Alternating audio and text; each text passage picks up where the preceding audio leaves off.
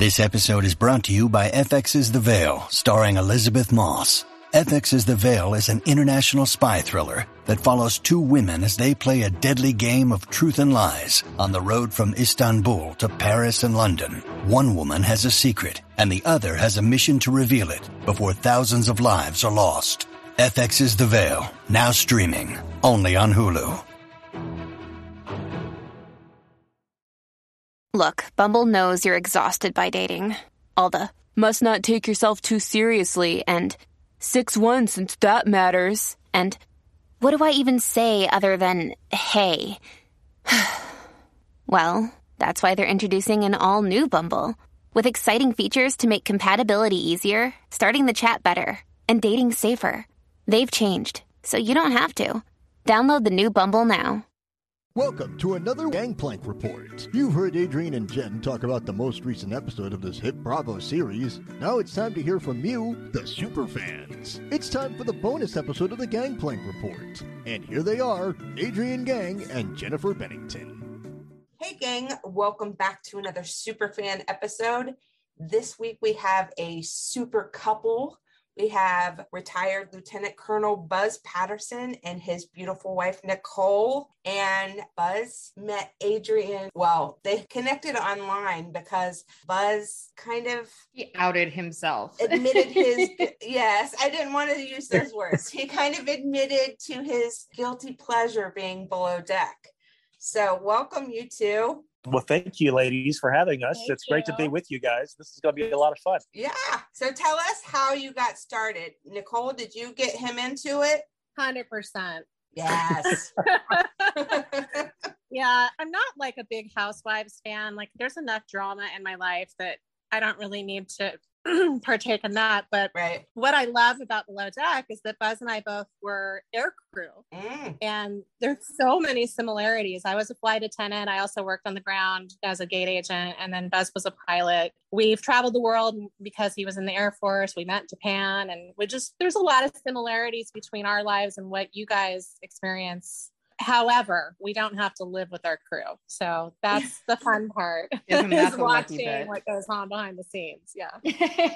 Well, I think it's interesting when Buzz and I were going back and forth a little bit, we talked about the interesting contrast between yacht crew and flight crew. And you guys will have to give me a little bit more insight into that.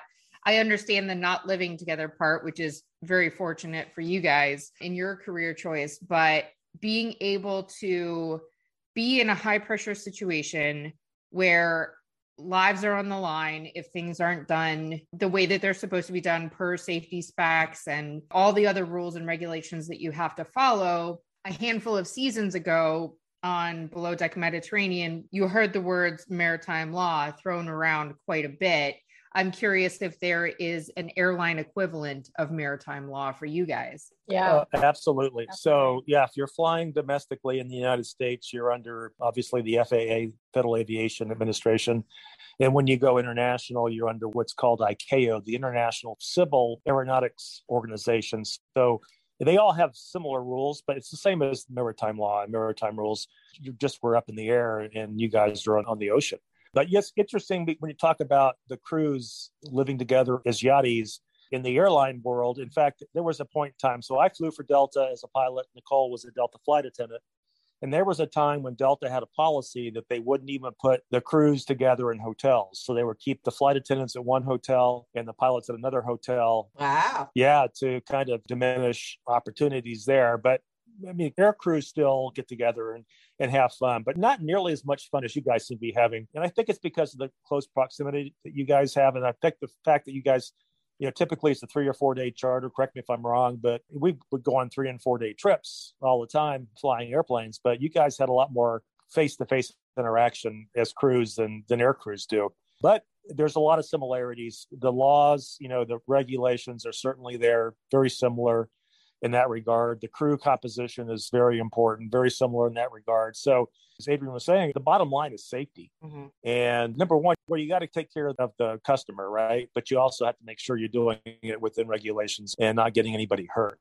And when we were watching Below Deck Mediterranean, when Captain Sandy runs into the buoy or Yeah, the Dolphin. Yeah. And so very similar to an airplane pulling into a gate, very similar in terms of you got to watch out where you're going. You don't want to hit any equipment, obviously. So yeah, there's a lot of analogies, but I do think the yachties have a lot more fun. Yeah, one of the things that I've noticed is for an airline crew, when I flew, the crews stayed together, both pilots and flight attendants. That was mid 90s. Mm-hmm. And one of the things that differs is that we weren't allowed to really even drink on our off time, because if you have had multiple drinks the night before, there can potentially be an FAA person on the jetway ready to test you before you get on the aircraft. Yeah. And if you test that you've been drinking the night before excessively, you're fired. Right. Yeah, that would not work in yachting. Yeah. That would not. No. There wouldn't be any yacht crew left. Right. I mean, thankfully, you guys are closer to the ground. You know, if you're stuck in a fuselage with a bunch of hungover flight attendants and pilots, that's a bad. Yeah, that's a bad. There's a bottle to throttle rule, right? Right. Yeah, we have the FAA does. And in fact, the international guys are even a little bit stricter. The FAA, it's basically 12 hours between the last drink you have and the time you actually push the throttles up to take off. But then I think internationally, it's depending on the country, it's either 8 or 10.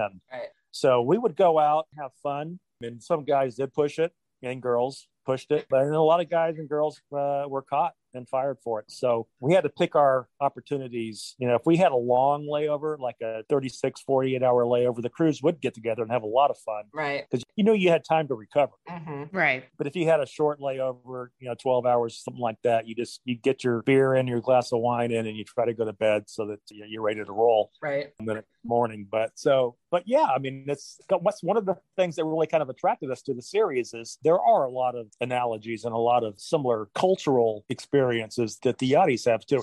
And I got to tell you, as a lifelong pilot, I would love to go on one of these. I would be happy to be a stew or. Me too. Sign us up. We'll go with the couple. I've said that a bunch. I said, if I would have known, because I started off in the travel industry, I was on the travel agent side, although I did apply for Delta here in Cincinnati, but then I found out I would have to clean up vomit in a cabin if it happened. And 100%. Yeah. I couldn't do that. So I went to the travel agent side of it. But if I had known this was a thing back in the 90s, I would have totally been doing this. And if you liked boats. Yes. True. And if I like boats, I kind of have Titanic phobia. So, but maybe if it had been caught early, I wouldn't have that. True story. So question for you, as far as the structure that you guys work within, the way you see it on the boat, the captain, and I know that Sandy is not Jen's favorite captain out of all the series, but one of the things I like about Sandy is that she's constantly bringing up safety, and she's constantly trying to drill into people that they have to pay attention to things because of safety. And that's a very large part of what we do. And I would say Sandy, more than all the rest of the captains that we see, really hones in on that and reminds people of that, because I feel like once you get into the swing of things, sometimes that goes to the wayside, and she doesn't really seem to let that go. And I understand how that looks a little micromanagey to some people. There's other elements of her leadership style I'm not a huge fan of, but for what it's worth, everything rolls downhill. Is it the same with flight crews? I mean, is the pilot basically the equivalent of the captain and the head flight attendant reports to him? Like, is that kind of how the structure is for you guys, or is it a little bit different? No, it's exactly the same. So there's always, every flight's got a captain, and I would say every flight's got a co-pilot, which I would equate to the bosun. And what the airline industry does is the captain's in charge, but the captain doesn't do all the flying. The co-pilot does a lot of the flying as well. And there's also a chief flight attendant. It reports directly to the captain. So yeah, the unfortunate part for an air crew is that we don't see the same people frequently. We always are flying. Delta's got, 80,000 employees, I think, and 13,000 pilots and probably 25,000 flight attendants and bases all over the country. And you hardly ever flew with the same flight attendant crew or the same pilot crew, actually. So every single time you actually go on a trip in the airline industry, you're actually working with people you haven't met before. And you only have 3 or 4 days to kind of bond and make those relationships happen. Unlike the 6 weeks on Below Deck, where you guys, really get to know each other really well. So I've been thinking about which captain that I like the most on Below Deck. And I do like Sandy because of her approach to safety. I do think she's a little overbearing, and it does roll downhill. I think that if I was to be a captain on any of these boats, I would be more along the lines of Glenn. Yay! Yeah. I was waiting for it. I was ready to yay. Glenn, I do like Captain Jason. Mm-hmm. He reminds me of myself in the fact that he really gets involved and he does everything. He reminds you of yourself because you think you're that hot. I was just going to say, because he's hunky. You know what? He's not my type, but he's not a bad looking guy. What about you, Nicole? Who's your favorite captain? I would have to agree. Glenn is just super cool. I would have no problem working for that guy. And quite frankly, I really do like Sandy. I think that she maybe overcompensates a little bit because she's a woman, but I really respect the way she leads. And I think she has a lot of almost maternal care for some of her crew members. When she sees them struggle, she seems like she really wants to guide and protect people. Yeah, it's the some part that gets me though. Right. Yeah, I know.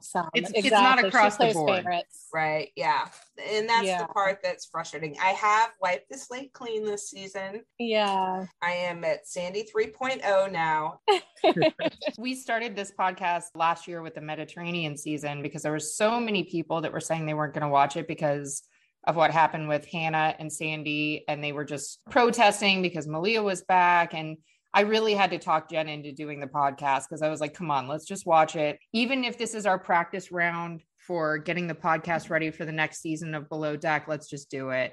And I'm so glad that we did because it really was a great season. And we met some really amazing people like Z. Z is one of my favorites. What a sweetheart that guy is. Isn't he just pure light? I love him. Mm-hmm. I love him. Yeah. Just that smile. He's enigmatic. So what are each of your favorite franchises? Ladies first, Nicole. Well, it's hard to say, but I have to go with Mediterranean because that was just kind of the first introduction I had. Mm-hmm. And I've watched every season and I've gotten attached to some of the crew members. And Hannah was actually not one of my favorites. I felt like she kind of found reasons to have controversy with people. Mm-hmm. And I just didn't care for her leadership style. And I actually prefer Kate over Hannah. Mm-hmm. That this may be totally unpopular opinion, but just maybe that's my personality. But I don't think it's unpopular. It's so subjective that I think people just find who they would relate to best or who they might work with best. Yeah. If they were stuck on a yacht, who they'd want to be on there with. And that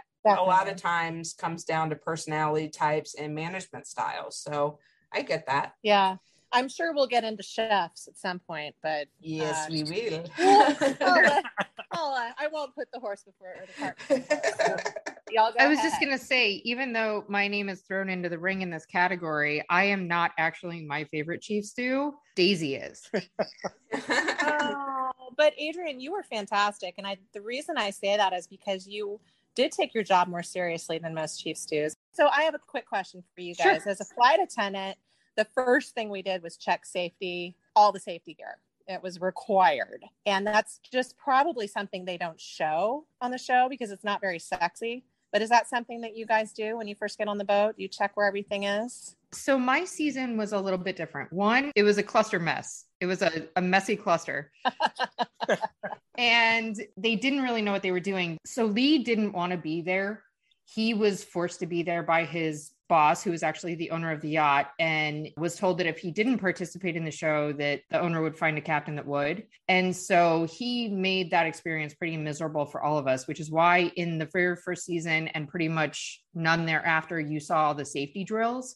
Because Lee had no idea what we knew and what we didn't know. Okay. And so we spent the first couple days off that we had going through safety drills and getting woken up at 6 o'clock in the morning to fire drills and stuff like that. And so we actually went through all of that. So they just don't show that. Yeah. Oh, they do. I mean, we did man overboard. They made us put on the Gumby suits. Like that was definitely in our episodes. But you don't see that on successive seasons. And I think because it would be just redoing the same thing over and over and over again. So we're watching the new season of Mediterranean with Reagan as the bosun. Mm-hmm. And when Sandy loses her stabilizers, Reagan's running around going, where are the life jackets? Yeah. What the actual? Really? I'm going to throw this out there, and it's pure speculation, but I think Reagan might be medicated. I think she's got some serious issues. I totally agree. She's in outer space. I don't get it. And slow-mo. Yeah, let me ask a quick question about, I guess Reagan was a former captain. Of a dinghy? I know. Well, she has an extra stripe, right? I've noticed that. You can buy those on Amazon. So I can be a yachty? You absolutely can be. You can be a yachty for Halloween if you want to. And you guys can be air crew.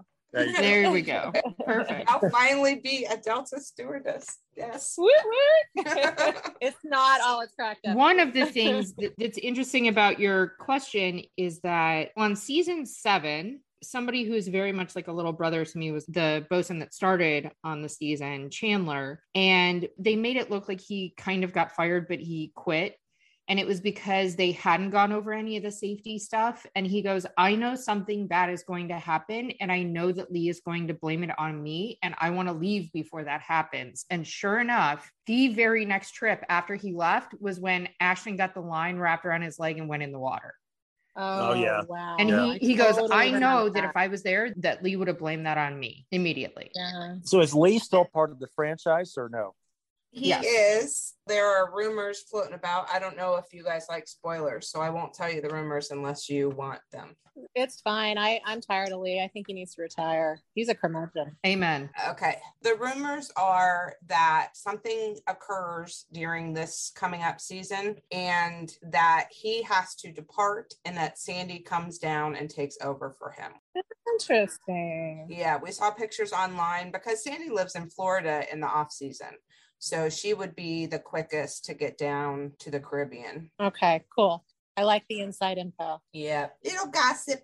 Also, neither Sandy or Lee run boats full time anymore. Both Jason and Glenn are still acting captains. I mean, they're still in the industry. So if they were going to call somebody in a hurry, Sandy would be the most likely choice of somebody that we know. Interesting. I'd like to see another new captain, some new blood. It was fun to see Jason step in. And I love his captain style, the way he'll jump in and actually help. That's why I'm hoping we see Sean back, Captain Sean, because I forgot about him. Yeah. He's one of my favorite people on the planet. And he's somebody I've known for 15 years. And he is by far one of the coolest, most experienced captains I've ever met in my entire life. Like his boating experience is exceptional. And they didn't give him a great edit for the episode and a half that he was on the last season, but I wish he had an opportunity to show his full range because he really is dynamic. He looks like a great guy too. I mean, you can just kind of tell the personalities and who you'd want to have a beer with and who you would just kind of pass. Right. I think I'd pass with Lee for sure. Probably pass with Sandy. But Glenn, Jason, those people you kind of want to hang out with. Mm-hmm. Yeah. I mean, that's how it comes across. I mean, Jason might be a complete douche. But not from everything that I've been told. Totally say that. That's the air crew coming out of me. That's the pilot coming out of me.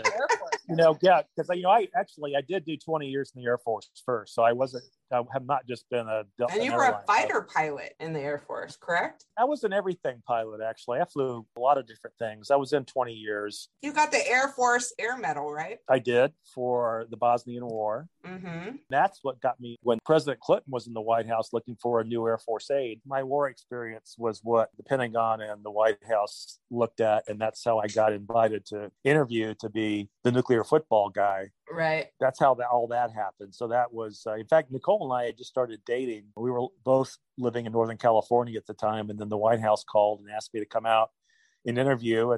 And I did. And it was like a 3-day interview process at the White House, a lot of background stuff and security checks and that kind of thing. But when they offered me the job at the White House, I called my then girlfriend, now wife of 25 years, and said, I think I'm going to say no. And she says, no, you can't say no to the White House.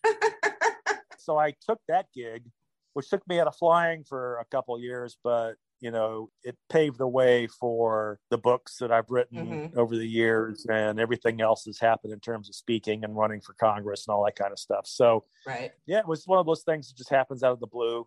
You get a phone call in your office and they say, hey, this is the White House. And you go, okay, well, I better fly out to Washington, D.C. and talk to these folks. And that's kind of how all that went down. That's very cool. What does job of nuclear football guy entail, out of curiosity? Anything that you can tell us that doesn't require a security clearance?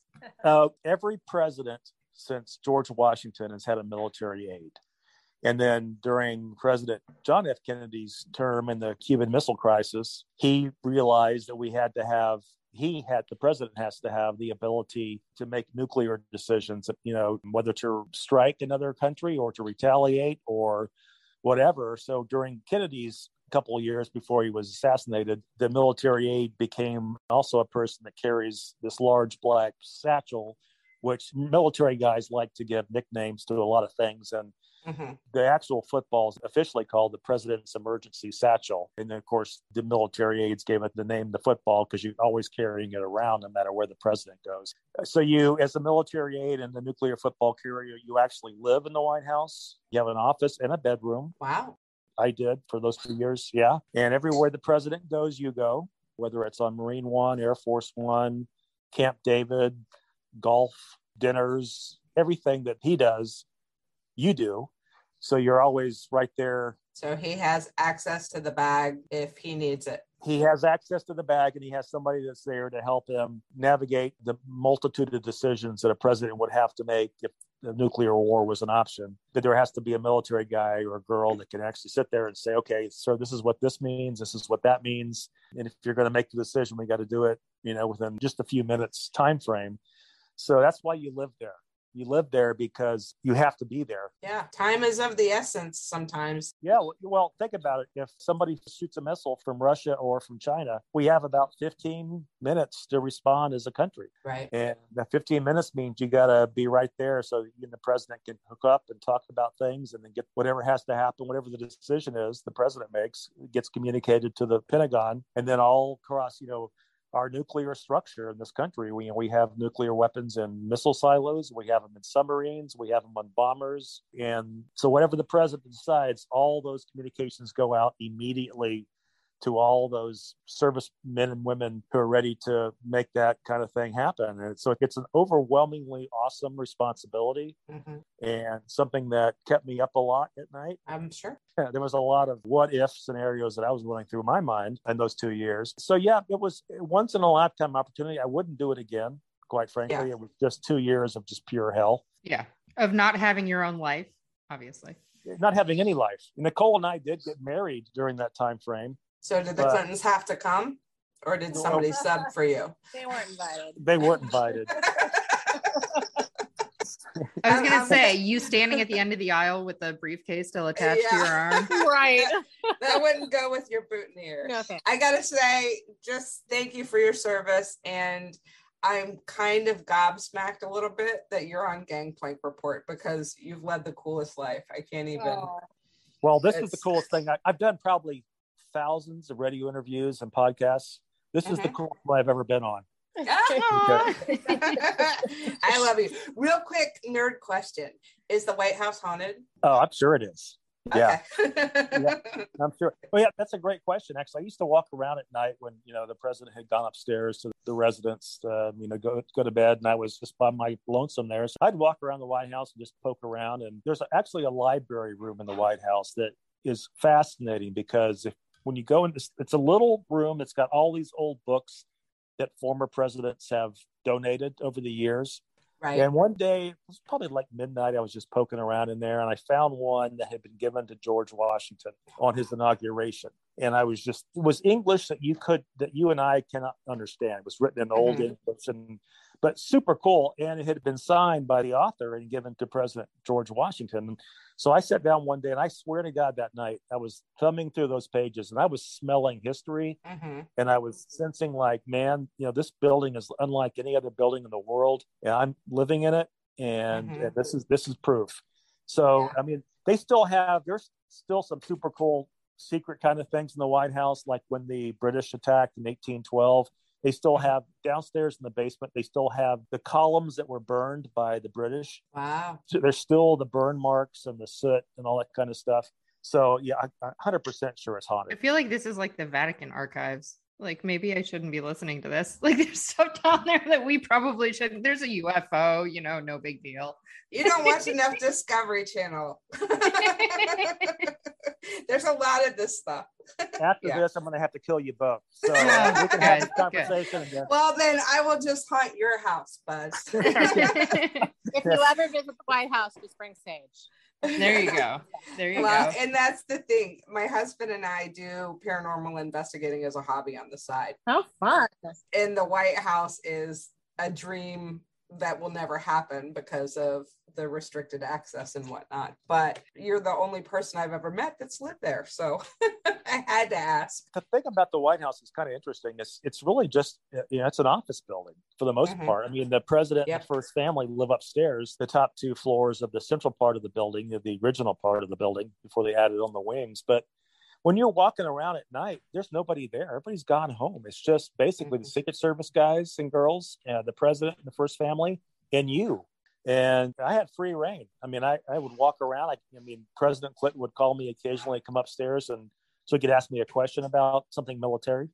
And I just go up in the residence and hang out with him and talk, and then go back down. It's nuts. It was nuts. It was such a blur for 2 years, which is why I started writing about it. I didn't want to forget all the experiences I had, good and bad. That's very cool. It is. I'm going to turn our conversation a little bit back towards Below Deck, but I wanted to tell you quickly that before we started this part of the conversation, your wife scolded you and told you to watch your language. But I need to tell you that before I came on to talk to you, I talked to my mom and I told her that I was going to be interviewing you. And she said, you better watch your sailor mouth, Adrienne. He's military. He'll get very upset with you. I was like, okay, Mom. Yes, ma'am. Yeah, Adrienne, I've got the same repertoire, so you and I could go at each other probably. I'm totally telling my mom. That sounded so funny. When you're flying in combat and you're a pilot, you kind of let yourself go a little bit, and so I've got all those same words. There so you go. If you could just say, Cindy, chill out, everything's fine, we'll be good. Is Cindy listening? She will be, yes. Hey, Cindy, chill out. Everything's great. There's not a lot of words. There's not a lot of words around this house that are forbidden. Unfortunately, we're like non-Christians, and it's just the 4-letter words are flying. Unfortunately. So. What did you say before we started recording? That you manage a ship of fools? Yes, I do. Yeah, 100%. Yeah. Yes, That's I've got. amazing. Yeah, we have 2 adult children. Well, one of them's going back to college next month, but our college grad lives at home getting her master's, and then we have a 16-year-old son, and then my dad just moved in with us. So it's a lot of testosterone, a lot of me cooking and cleaning and managing emotion. It's like a cruise. Yeah, so you're basically Chief Stew material already. You've practiced for years. Before my dad moved in, I was like, I feel like a hungover Chief Stew. Like it was like the best analogy I could come up with. That's perfect. So we were talking earlier, and you were going to comment on your chef preference. I'm curious now. Okay, I got to go first. If I couldn't be the captain, which I would want to be, I would be the chef. And so I think my favorite. I can't wait to hear your ladies' opinions on this, but I think my favorite chef, I understand the pressure that they're under. I understand that, especially the first meal, when you've got to really impress these people who are paying big bucks to come on your boat. But I think my favorite chef is probably Ben. He's my gold standard. Yeah. Because I just think he's a little bit weird, but he turns out some great stuff. And then I also got to say that the guy that's on, was it Chef Dave? That's on Below Deck Mediterranean right now. Yeah. Yeah. Dave is super cool. Yeah. And he's got that crush thing going. With Tosh. Yeah. That's a mess. Yeah. I hope that doesn't take him down. I hope that he's able to overcome that. But a lot of creative types are also very emotional types. And that's why we see a lot of these chefs. I am a yacht chef. That has been my career for the last 16 years. Really? I was a chief stew one time for 6 weeks on television. I was supposed to be the chef on the show initially, and then we got a bigger boat and they decided they wanted a male chef, and that's how we got Ben. And I could not have been more grateful, because Ben is the only person that kept me sane that entire time. Everybody else was just like a really crazy. Cool guy. Yeah. He was great, and I'm grateful for him. I thought Adam was my favorite, but he's so Oh, girl, did you not watch Sailing Yacht season 1? I did. What a bunch of freaking nonsense. He falls in love at the drop of a hat. Mm-hmm. I mean, the whole thing with Malia. Yeah. Mm-hmm. And then Jenna, I can't stand Jenna. Sorry, that's probably not popular opinion either. But what a gossipy little, you know what? I can't stand. They just stood around in the galley and gossiped about. And dry that one glass for the whole season. The only redeeming quality we got out of Sailing Yacht season 1, and the only thing I'm happy about with that entire season was Glenn. Everything else can go away. Yeah. Definitely, yeah. And then I know she's batshit crazy, but Rachel is a great chef. She is. She's done some amazing things because Marcos kind of replicated her a little bit. I don't know. Marcos, I was going to say he's probably the best of the best. And I think he just opened a restaurant in LA.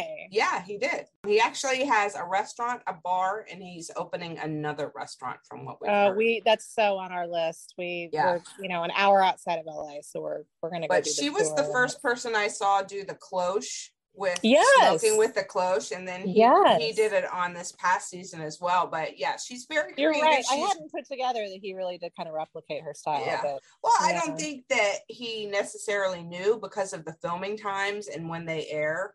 So he probably didn't know about her doing that. But there are things, when you watch Food Network, there are things that come up and then all of a sudden they're the rage.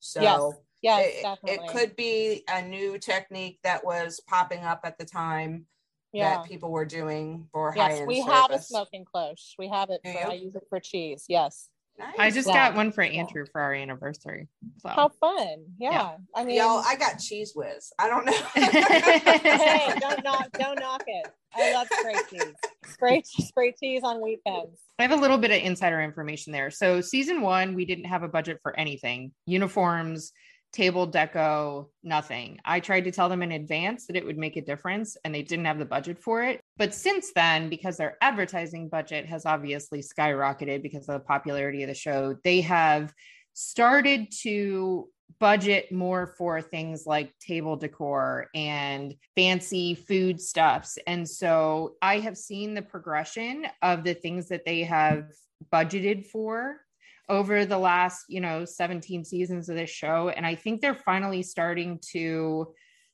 invest money in things like that, like those tools and techniques the and trendy stuff. Yeah. The shishi stuff, because we didn't have that my season. Do the chefs have warming lamps? Because I feel like one of the problems is cold food and timing, getting it upstairs. Depends on the boat. Some of the boats have them built into the above the countertops and some of them don't. Yeah. I mean, I can understand that being a stressful thing because even as a home cook, you want to get everything out hot. Correct. And some of it has to do with safety because a lot of those are propane fed. Right. Oh, Yeah. Well, I have to say my least favorite chef was Ryan. Oh, yeah. Arrogant, egomaniac. Yeah. Mm-hmm. He's actually why I started watching Down Under and I got 4 episodes in and he made me so mad that I stopped. I had to take a break. Yeah, me too. He's a freaking pizza chef. Check yourself, man. Oh, that's funny. Matthew last season on Med. Oh, what a hot mess that guy is. Oh my God. He reminds me of Howard Wolowitz on The Big Bang Theory. I'm serious. Put a bowl cut on that guy. That's awesome. So what are you guys looking forward to for the rest of this season of Med? Oh, just the drama. Oh, what's your favorite? His favorite is when they go out. Yeah, so I love so the nights out. The nights out to me is just I can't not watch it because it's a train wreck. And it typically looks like a lot of fun. I would love to be there. And that's when I think all the stuff goes down, when people just get blitzed. Yeah. And I got a question for you guys, if you don't mind. Sure. One of the things that we've noticed is sometimes the different shows show the engineers, sometimes they don't. I got to ask, Adrian, is how many people are actually, what kind of production crew is actually on the yacht at the same time? Crew sleep? Okay, so most of these boats, because of the size that they are, would normally sleep 10 to 12 people, But because production has an equipment room and a production room on board, they take up usually the VIP. So even when the chief stew walks around the guests at the beginning of their trip and says, here's the VIP, here's the this, here's the master, usually the VIP is reserved for the production team to set up all their surveillance cameras and sound equipment and all that stuff. And then they have a secondary equipment room that's usually a bunk room where they keep all their extra cameras and batteries and all that kinds of stuff so that they can reload. I totally assumed they had like a second boat where they had to go sleep. So they on. do. They have a chase boat. So because they're hired through a company out of the US and most of the camera people are employees of Union, the entertainment union, they all work on 8-hour shifts. So my season, they only had 2 8-hour shift camera crews. So they only covered 16 hours of the day. So they would start at 7 o'clock in the morning and end at 11 o'clock at night. And the producers would try to tell the guests who were paying to be there to go to sleep at 11 o'clock at night so they didn't miss anything. And my guests were like, screw you. We're paying to be here. It's our vacation. To be on this boat. Yeah. So they missed everything from 11 o'clock at night till 7 o'clock in the morning. And that was I when bet it got just rambunctious. all the crazy stuff happened. Yeah. Absolutely. Like we used to play games with my crew. We used to play games to see who could unplug their surveillance cameras and sound equipment the fastest. And then the camera crew would come in at 7 o'clock in the morning and be like, screw you guys. And they'd have to hook it all back up again. Like we used to mess with them so bad. And there was a couple of crazy things that happened on my season that never made it to film because there was absolutely no recording of it whatsoever. But like a couple of my crewmates locked themselves in the walk-in refrigerator and there may or may not have been sex that was had. I don't know. You know, there's a lot of stuff that they missed my season, but they very much learned their lesson on that. That is hilarious. Adrienne, I have to say, I loved watching you let loose when that whole lesbian contingency came on board. Oh, like, they were like, awesome. These are my people. This is so fun. And it was so fun to watch you let loose because you had to worry so much about everything. Everybody else. Yeah. Who was the blonde girl that you just didn't get Kat. on? Yes. God, she's awful. And I know you're going to really judge me for this call, but I actually hired her to work on a real boat for me with no cameras involved after that because nobody else would hire her because she represented herself so terribly. No, I think that's really sweet, actually. Well, I felt terrible for her. And even though I was very obviously not her first call, I gave her an opportunity and we spent an entire summer going all the way up and down the Eastern Seaboard together. And I met her parents and we hung out in Newport where she's from and met a whole bunch of people. It was a lot of fun. And then the very end of the season, and I can't even make this up, we got into a fight about select size paper towels and she stormed off the boat and I had to fire her. Over paper towels. It was out of control. I was like, really? We made it through an entire season of boating without any cameras around. Nobody died. And now you're going to get upset about select size paper towel. Okay. No, but I'm with you, Buzz. I really enjoy the nights out. I used to enjoy the excursions. I missed those since COVID. I wish they could find a way to work those in, but the nights out make up for it. And I'm excited to see what happens between Natasha and Dave. I don't know that we've really seen a breakup on a ship because technically Gary and Ashley weren't really together and Gary and Sydney weren't really together. They usually involve Gary though. So this is going to be at least something different with the different Gary. Are Gary and Daisy actually getting married? No. Something about, okay. Yeah, no, Daisy's too smart for that. Yeah. I don't know if you saw the reunion or not, but she said that when she buys a car, she likes to know how many drivers it's had. Yes. Yes. Yeah, he's had a lot of drivers. A lot of handprints on that guy. Yeah. Too many. He's basically just a rental car. Yeah. Totally. Yeah. He is a rental car at an airport. Yes, he is. Yes. Yes. I thought it was pretty funny to watch Scarlett turn him down. He was like completely shocked that somebody. Yes, I agree. He's not even hot. Yeah, No, I mean, he's not my type. I mean, there's a man bun. You know, something for everybody, but he's definitely not my type either. That's what one of the things that I said to the producers, because they kept trying to encourage all three of us girls to hook up with guys. No. During my season. They did, huh? The producers pulled me aside at one point in time and they were like, you know, Eddie's family has money, like Kennedy money. Like you should really like buddy up with Eddie. And I was like, if you guys had hired guys that were a little bit taller, that would have been great. Because the only guy that I was attracted to, you never would have met Andrew. Hush. That's true. Well, true, but it's a boatman's. Come on, and it was pre AD. It was before Andrew Danks. So there's that. But you know, the only guy that was taller than me on the entire cast was CJ, and he was a lunatic, and he was already hooking up with Samantha. So, how tall are you? I'm 5'9". Okay, so I am too. Yeah, Ben is my height. Dave was shorter than me. Eddie was shorter than me. And that was pretty much it. That's a no-no. What's Ben up to these days?